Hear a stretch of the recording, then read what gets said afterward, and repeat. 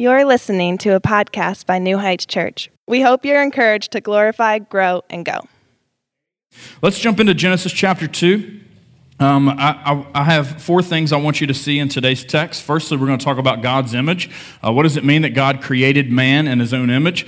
Secondly, we'll look at man's dominion and how God has created and given mankind dominion and authority on the earth. What in the world does that mean?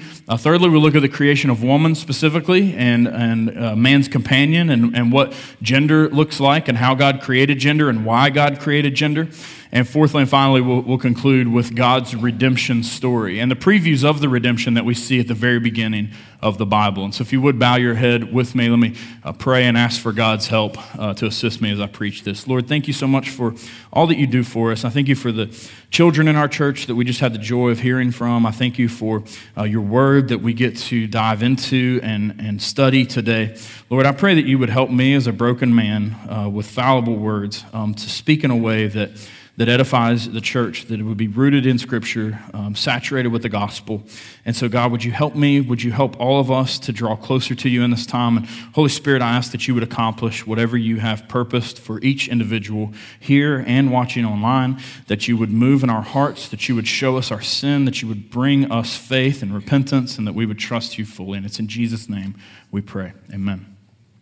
Point one is God's image. As we look at what scholars know or refer to in Latin as the imago Dei, the image of God, we touch on something that has everything to do with anthropology, which is the study of man, the study of who we are as man. And what's interesting is church history has recorded lots of writing. There's lots of books that have been written, and theologians and scholars through the years have written on lots of different doctrinal issues. And if you look at writings, when it first became legal in the world to write Christian writings, it was around early 4th century, maybe late 3rd, you see what we know as the church fathers begin to write down their doctrine for the first time. Everything was oral beforehand because it was illegal, and Christianity was highly persecuted. Once it becomes legal, they begin to gather in conferences that they called councils, and they would come up with creedal confessions and write down what they believed, statements of faith, doctrinal statements, and they would write and refute false teaching. And so early on, you see the church fathers refuting anti-Trinitarian works. And so a lot of their writing really dominated on the topic of the Trinity, that God reveals himself as three persons and one God, Father, Son, and Holy Spirit. Similarly, at the time of the Protestant Reformation, when the Catholic Church had erred into a works-based salvation, which at our church we would deny that. You don't have to jump through hoops and do a list of sacraments to be saved. We're saved by grace alone, through faith alone, in Christ alone. And so the Protestants, the Protestants, they were protesting the erroneous doctrine of salvation of the Catholic Church. And so in that period of history, in the 16th century, you see a heavy domination of all the writing focusing on soteriology, the study of salvation. And I think it leads us to a point, and I think it's interesting to think about our place in church history and our generation and our time. What will be the topic that kind of dominates our theological study? And I think without question, it's anthropology. The ideologies and the culture of gender fluidity brings to question what is man? What is woman? How do we define these things? What are the implications of these things? And I think the Bible has the answers for these things, and the beginnings of those answers are found in the beginning of the Bible here in Genesis chapter 2, the creation of man, the details of how we're created, and what God has created us for. And what does it mean that he's placed his image upon us? And when we understand anthropology, the crisis of our day, and we can rightly respond theologically to those questions, it answers a lot of very important debates in our modern culture. Things like abortion, things like what marriage actually is, things like gender dysphoria, and how do we respond to things like that. And I think when we look at Genesis 2, we have a very clear design by God. As we look at chapter 1, we see the order, or the liturgy, as Pastor Jeremy put it, of the created things, the universe, the planets, the animals. And mentioned in chapter 1 is the creation of man. Here in chapter 2, you have the detail of the creation of man. In verse 4, Moses writes, "These are the generations of the heavens and the earth when they were created in the day that the Lord God made the earth and the heavens." And so there's a transitional verse here. Generations in Hebrew writing typically begins a genealogy. You guys know what those are? Those are lists of ancestors. It was like Ancestry.com for the Jews. And it's those big lists of names that you skip over when you do your Bible reading plan. Just go to the next one, right? Because you can't pronounce all those names, your brain can't pronounce them, and so you're just like, name, next. And so that language is used actually here in chapter 2. And what's interesting about the way that they would begin genealogies, they would always start with at least one ahead of the main protagonist they were writing about or pointing out. For example, Abraham's story and his genealogy begins with his father Terah. And so as that is outlined, here in chapter 2, verse 4, it says the generations, almost as if it's beginning a genealogy or the story of man, the anthropology of man. And it begins with the generations of the heaven and the earth when they were created. And so what's on display here is not the end of creation, concluding with this verse. It's the beginning of the story of man. And it's important that we point that out because a lot of scholars have denied the fact that Moses wrote the book. First of all, if you're a Christian and you love Jesus, I tend to agree with Jesus. Jesus believed Moses wrote this book, the whole thing. And so some people would assert that chapter 1, verse 1, all the way through chapter 2, verse 3 or 4 is one creation account. And then chapter 2, verse 5 and onward is a second creation account. That they're two creation accounts written by two different people. They're called the priestly and the Yahwehist authors that are unknown, this theory purports. I would deny all that and say that Moses wrote the whole book, again, siding with my Lord and Savior Jesus Christ, but also I think it's a creative way to zoom in on what is the pinnacle of creation, mankind. I had a picture in my hand the other day. I was holding it, and I literally put my hand up to it to zoom in on it. This is what the digital age has done. And I did my fingers like this, to pinch out, zoom in. Y'all ever done that? I'm the only dumb one in the room. Okay.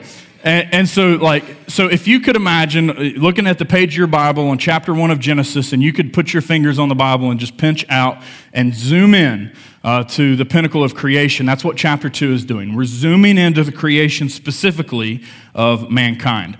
And so this is the beginning of anthropology.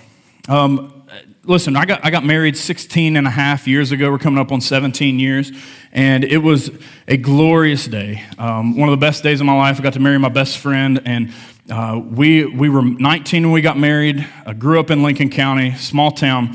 Everybody knew us. We didn't know all of them, but they all knew us, and they all showed up at our wedding. Like people we didn't invite. We got married at Middle Fork Baptist Church, and there was like all the seats out there were full. There's a Sunday school room over here, and it was all full, and they opened the doors for that. People were sitting in the choir section behind us while we were saying our vows, and so the wedding was just a glorious day and celebration. We had a bluegrass band that played afterward. We had a cookout.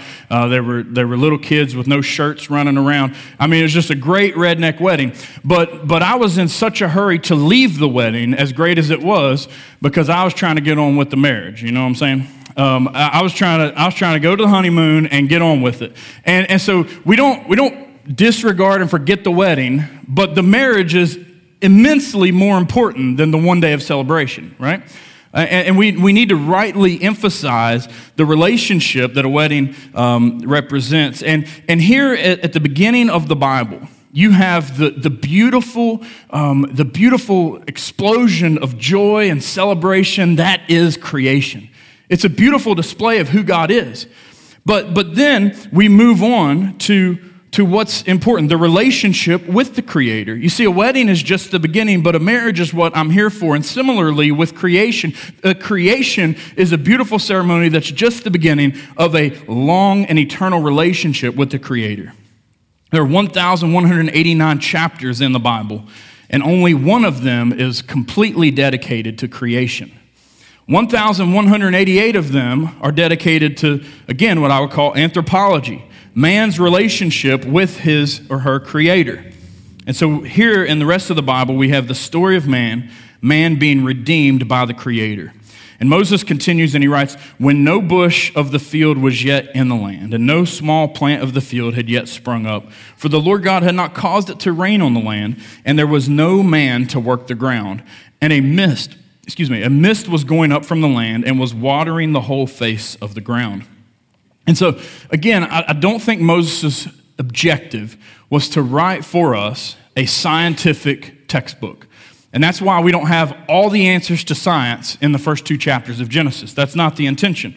Although, when he does speak about things that are scientific, I believe he's writing under the inspiration of the Holy Spirit. And again, our Lord Jesus agrees that he wrote it, believed it, and believes it's the Word of God. And so we take it as absolute truth. And so he does use poetic language, but he speaks of absolute truths. And one of the things he says here is that there was no man to work the ground. I do believe in a literal Adam and Eve, and I think it's imperative as Christians, we believe so as well, that there aren't predating humans to Adam and Eve, that these creatures that God forms, the man and the woman, and breathes the breath of life into them, it is imperative that these are the actual first human beings because we're taking God at his word and what he says. And even when science disagrees with it, we can see God's account, and I think even science does agree with this being the truth. In verse 27 of chapter 1, it tells us what God is doing. It says he's creating man in the imago Dei, the image of God. So God created man in his own image. In the image of God, he created him, male and female, he created them. And so chapter 2 gives us insight into the imago Dei just mentioned in chapter 1. We are God's image, and I want to spend some time unpacking what that might mean. What does it mean that we're God's image? To be made in his image? Well, we're the only created beings that are physical and spiritual. Human beings are physical and spiritual. And that sets us apart from animals. This kind of double nature of physical and spiritual was written about by Matthew Henry in his commentary on Genesis, which is an excellent commentary if you just want a commentary to look at. It's available for free online. But Henry writes, man is a little world consisting of heaven and earth, soul and body. And so even in our makeup, we're reflecting our Creator. And that just as there is a heaven and an earth, that we have a body and soul, spirit, spiritual side. And so it's important that we are distinguished from the animals. Now, you animal lovers, you're just going to get mad at me in this sermon. I'm just prepared for the emails to come this week, and I'm going to ignore them because it's Holy Week. I'll get to you later, I promise. I'm joking. Some of you are already mad defending your animals. Sarah McLaughlin's going to start singing. But listen, I know we like to think all dogs go to heaven, right? But that's universalism, and we deny that. And so if you think your dog's going to heaven, you just have to admit there's a chance your dog could go to hell too. And my dog is definitely going to hell. Ain't no chance for my dog. He snarls at me. He just hurts my feelings. He's cruel. His name's Rogan. You guys have heard, some of you heard me preach about him before, but he just lacks morality big time. Okay? But some people will say that morality is the image of God. How God has written his law on the hearts of men, that they would say, well, the image of God is the fact that we have a moral compass, that we are moral creatures. And I would tend to agree on most days with Rogan, right, that he has no sense of morality until sometimes when he does something wrong. You ever walk into the room, like you get home and your dog has done something wrong and you just know it? And it's like there's some kind of sense of morality there. It's like Rogan's face is guilty. Like I can just see it, right?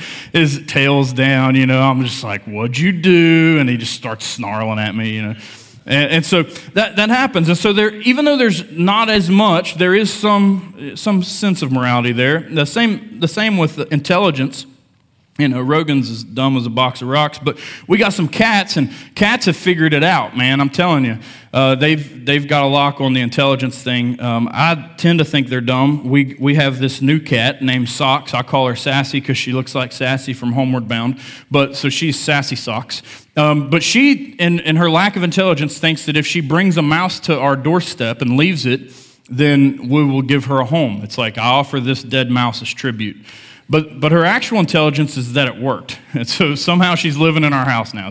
And she rules all of us. And so she has figured something out. And so even though there's a lack of intelligence, there's still some intelligence. And like that's not even mentioned like other animals like dolphins. And there's some that are smarter than some of you. I just won't make eye contact. Okay. And so I say all that to say I don't think the image of God is just intelligence or just creativity or just morality. I think it has to be something different than that. I think that it's seen in verse 7 where it says, "Then the Lord God formed the man of the dust of the ground." So God is personal with mankind in a way that he's not personal with the animals. Okay, there's a distinct difference. He's forming man out of the dust with God's physical hands. He's forming the man. Okay, he doesn't do that with anything else. And then it says, "And he breathed into his nostrils the breath of life, and the man became a living creature." And so in the breath of life, what God is doing as he breathes into man, he's granting him a non-physical soul and spirit that is not possessed by the rest of creation. Now, God is Trinitarian, 3 persons, Father, Son, and Holy Spirit. I tend to believe that humans in the image of God mirror that, and that we are also a trichotomy. That we are body, soul, and spirit. We see this in lots of parts of Scripture. One of them, 1 Thessalonians 5:23, says, "Now may the God of peace himself sanctify you completely, and may your," listen, "whole spirit and soul and body be kept blameless at the coming of our Lord Jesus Christ." And so we have a body. There's a physical part of us. So I think we mirror God in that sense. And then spiritually, we mirror God with our soul and our spirit, which is hard to even decipher. A verse in Hebrews says that the Bible actually divides between the soul and spirit. The soul, I think, would be the eternal part of us, our consciousness, and the spirit would be the seat of intellect, desire, morality, etc., that the animals can merely only mimic. So mankind, again, is the pinnacle of creation, created in God's image, as we are made in God's image, all three, physically, consciously, and spiritually. And then this impacts and gives rise to morality, intelligence, creativity, art, so forth, and so on. In this beautiful creation of human beings to God's glory. And then God, furthermore, gives us dominion. So let's look at that. Point 2 is that we look at man's dominion. God gives man and woman dominion over the earth, over creation, over animals, for our enjoyment and for God's glory. And so whether you tend to eat more animals or cuddle more animals, you are still exercising dominion, okay? And we get an overview of this, again, in chapter 1. God blesses the man and the woman. In verse 28, it says, "God said to them, be fruitful and multiply and fill the earth and subdue it and have dominion over the fish of the sea and over the birds of the heavens and over every living thing that moves on the earth." And so God's plan is that man would live and inhabit and rule over the earth, and that then through that he would receive glory. And God plants a beautiful garden as the starting point of that reign. We call it the Garden of Eden.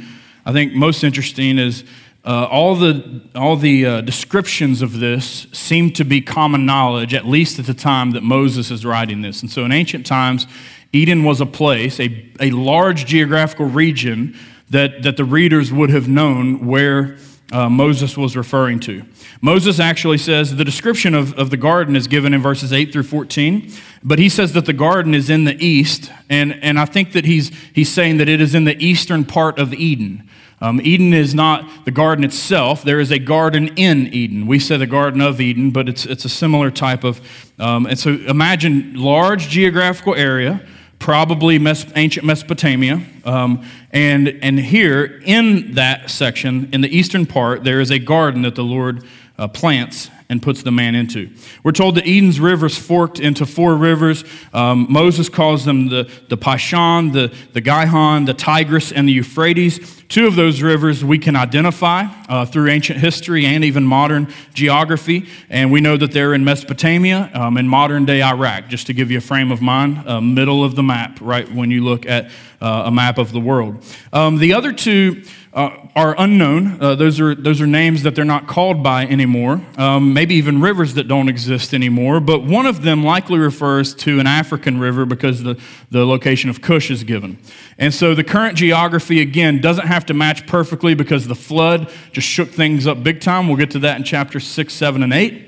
But I do think that there was a centrally located on the globe, physical place, so much so that Moses felt comfortable naming the places and said, this is where mankind began. And God places Adam in this garden to work it and keep it, and he gives him a job. And so dominion begins with work. In verse 15, it says, the Lord God took the man and put him in the Garden of Eden to work it and keep it. And the Lord God commanded the man, saying, you may surely eat of every tree of the garden, but of the tree of the knowledge of good and evil you shall not eat, for in the day that you eat of it you shall surely die. And so God gives very clear instructions, again, for his glory. And so he tells him to work, tells him to keep the garden, and he says, there's one tree, don't eat from that tree. I hope y'all come back next week, but spoiler alert, just in case you don't make it, they eat from the tree, okay? It does not go well.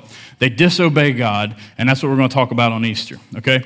But think of it as the Heavenly Father giving his children a task to do. Now, I give my kids tasks and jobs to do sometimes. I give them chores. Sometimes, frankly, it's just because I'm a lazy human, and I've got 5 kids. That's the benefit of 5 kids. It's a lot of child labor you can get for free, okay? You carry the groceries up. I no longer have to lose my arms in that battle. Kids, get the groceries upstairs, right? And so... But here you have a reflection of what God is doing in giving work to, giving dominion to his children for their good. That even in giving tasks to my kids, sometimes it's for their good, so that they will learn the value of hard work and the satisfaction of working hard. Sometimes it's in service to their father, and it's good to love your dad. It's very rarely, though, out of my dependence upon them, right? I can carry the groceries up to our house. My arms will fall off, but I'll do it in one trip, okay? I'm very rarely dependent on my kids. God is never dependent on his kids. As a perfect father, he never needs human beings for anything, but yet in his grace and his love, he gives us tasks and dominion. And so God does not give us dominion or work out of necessity, but out of his desire that we would glorify him in it. And so if you look at the creation of man and anthropology as a whole and say, what is my purpose in life? What's the point of everything? Well, it's like Jeremy said earlier in the service, it is for God's glory. Revelation 4:11, the very end of the book, says, worthy are you, our Lord and God, to receive glory and honor and power, for you created all things, and by your will they existed and were created. Scripture further emphasizes that Jesus is himself the preeminent creator. And so Jesus Christ is active in creation. Colossians 1 makes this clear. It says, for by him, it's talking about Jesus, for by Jesus all things were created in heaven and on earth, visible and invisible, whether thrones or dominions or rulers or authorities, all things were created through him and for him. And he is before all things, and in him all things hold together. And so man's dominion and reign on the created earth is an act of worship to our Creator. And we must exercise our dominion within his design. We have to. To go against his design and his order in the dominion that he has freely given us is the highest treason, and we call it sin. Doing things the way we want to do them rather than how God has commanded us to do them. Let's look at man's companion. Eve comes in, screws everything up, right? But Eve, I already got the ladies against me. That was a joke, I promise, and we're getting to the height of creation actually is the woman. Adam in Hebrew literally means man. His name just means man. Matter of fact, if you read Genesis 1 and 2 and you see some instances it says the man, and some instances it says Adam, if you read the Hebrew manuscript, it's exactly the same words. And so it was just translators sometimes choosing to use a name, Adam, and sometimes choosing to say the man. But here, the man gets a companion named Eve. Genesis 3:20 tells us about her name. The man called his wife's name Eve because she was the mother of all living. This is so beautiful. In Hebrew, Eve, Yeva, means life giver. And let me just, in case any of you would have the chauvinistic thought that Eve is somehow less of an image bearer of God than Adam is, she is very much an image bearer of her Creator. Mirroring her Creator, woman is able to carry and form and deliver life. Spiritually in nurture, but also physically in labor and delivery. Matthew Henry continues in his commentary and he says, if man is the head, she is the crown. A crown to her husband, the crown of visible creation. She was not made out of his head to rule over him, nor out of his feet to be trampled upon by him, but out of his side to be equal with him, under his arm to be protected, and near his heart to be beloved. So Adam and Eve are different. They're the same in their image bearing of God. They're the same in their value before God, but they are distinct genders as God creates male and female. And what I love about the creation of Eve is you get to the height, like everything's done, right? You ever just finish a job and step back and you're just like, yes, I'm finished. But then there's like something that's a little bit off and you got to jump back into work, right? Everything in creation is good, except this one thing. Everything is good. God creates light, and he says it's very good. God creates land and separates it from the water and says it's good. God creates stars and sun and moon and celestial bodies and says it's good. God creates fish and birds and land animals and says it's good. He creates man and says it's good. Everything God creates, he steps back and says it's good. And the only thing in all of creation that's not good is the lack of a woman. Verse 18 says, the Lord God said, it is not good. It's the first time in history that something wasn't good. It is not good that man should be alone. I will make him a helper fit for him. Now, a helper, in Hebrew, it's ezer. It does not mean servant. It does not mean slave. It means support. It means it was used physically to describe a lean-to, like a post would give support to a wall. More symbolically used, it was used in the Hebrew language to reflect someone who came to a rescue of someone in need. Humanitarian aid is how it's commonly used, to bring relief to someone who is lacking something that they need to survive. And so God looks at Adam and he says, he ain't going to make it by himself. Adam doesn't have any sin. Adam's never messed up. He is the perfect man, sinless, flawless, created by God himself. And Adam is looked upon by God, and God says, this ain't good. He needs support. And he creates the second gender, woman, to complete the image of God, the crown of creation. Any of y'all do puzzles? It's okay, you don't have to admit it. My daughter loves to do puzzles, and my Nana used to do puzzles, and I've never loved to do puzzles. But what I have learned to do, and if you haven't done this, I would highly recommend it, stealing one puzzle piece as someone else does a puzzle and keeping it until the puzzle is complete except for that one piece, right? My Nana would be walking around her house cussing because she lost a piece of the puzzle, and I'd be like, ha! And I have the one final puzzle piece to put in to make it all perfect, right? And you can see what the picture's supposed to be, all the outlines there, and you can make out what it is, but there's just that one glaring piece that's missing. And here, God comes in with Eve, with that last puzzle piece of creation, and bestows it upon Adam.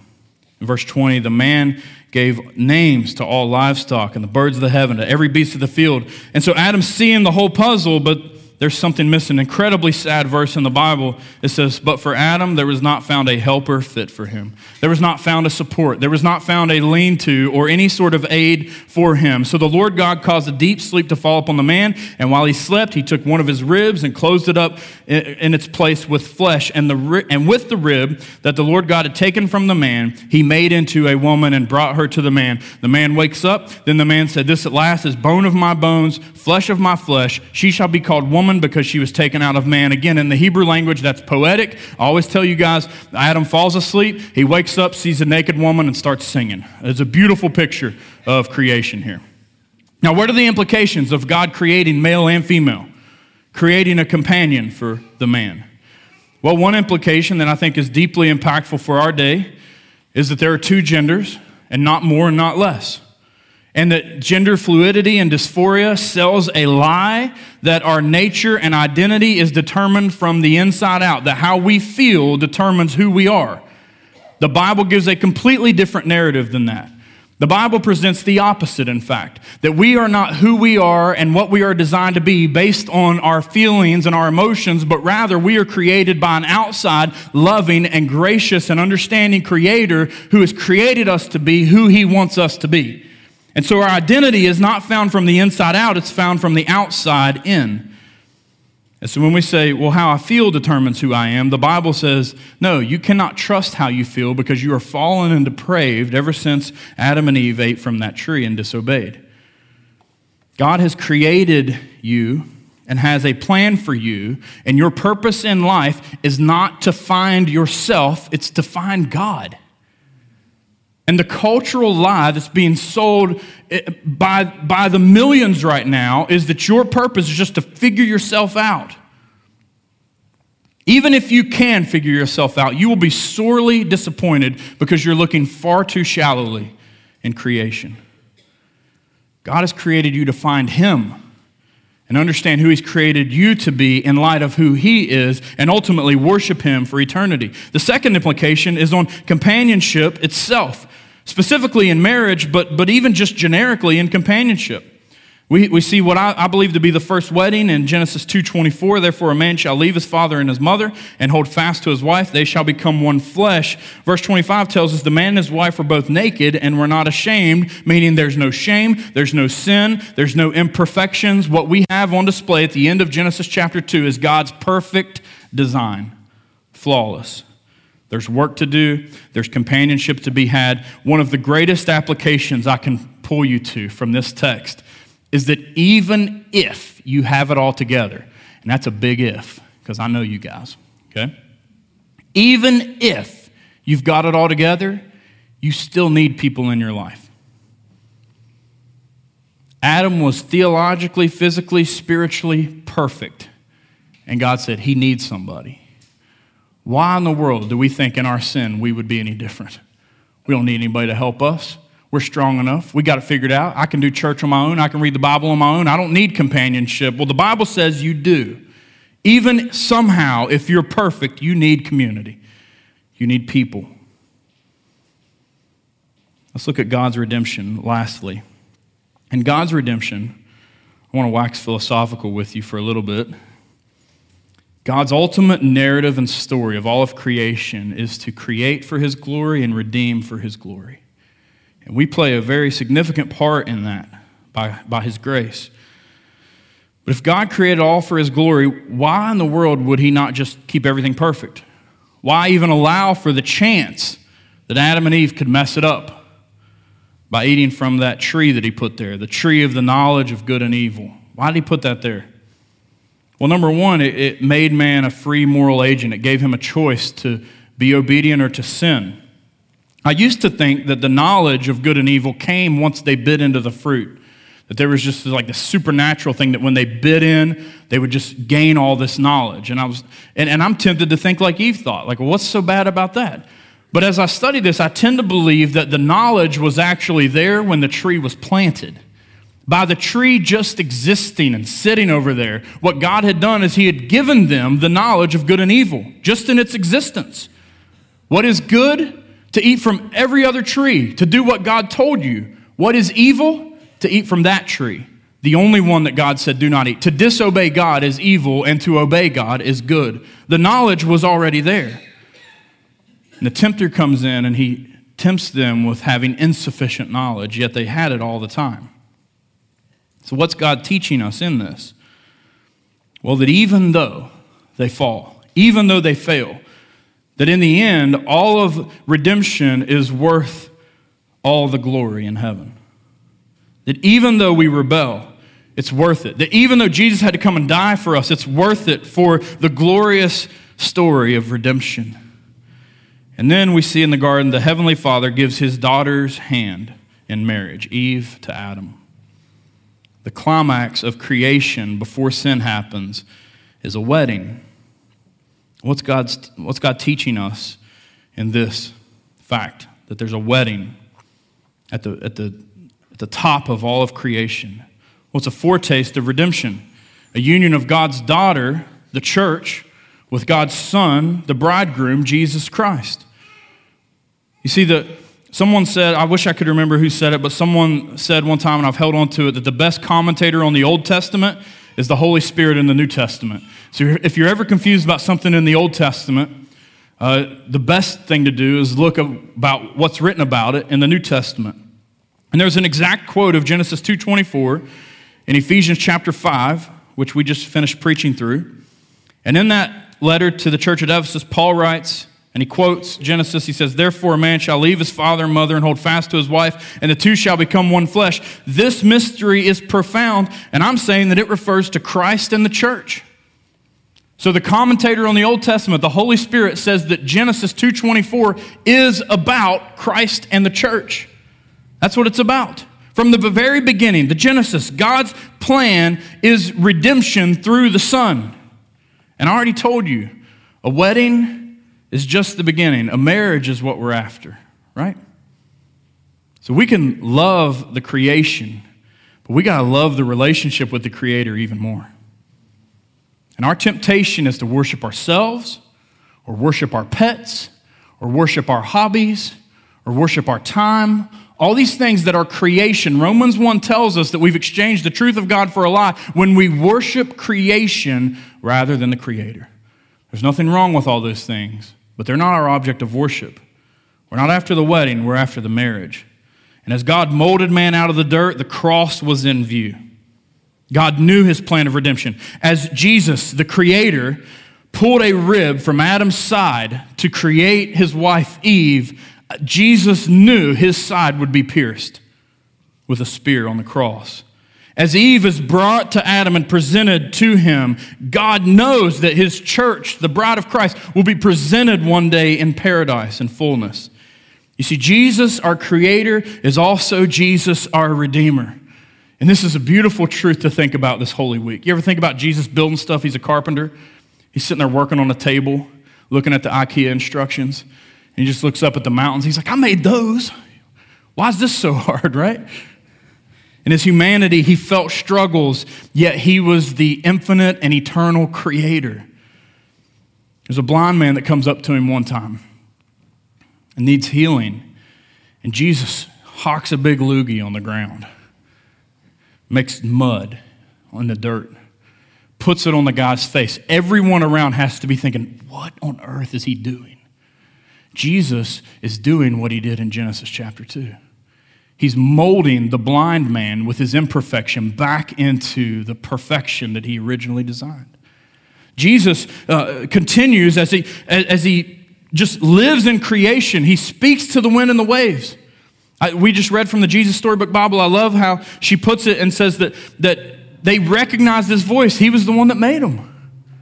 That as he created the wind and the waves, when his disciples are afraid of the wind and the waves, he as Creator and Redeemer speaks and he says, peace be still.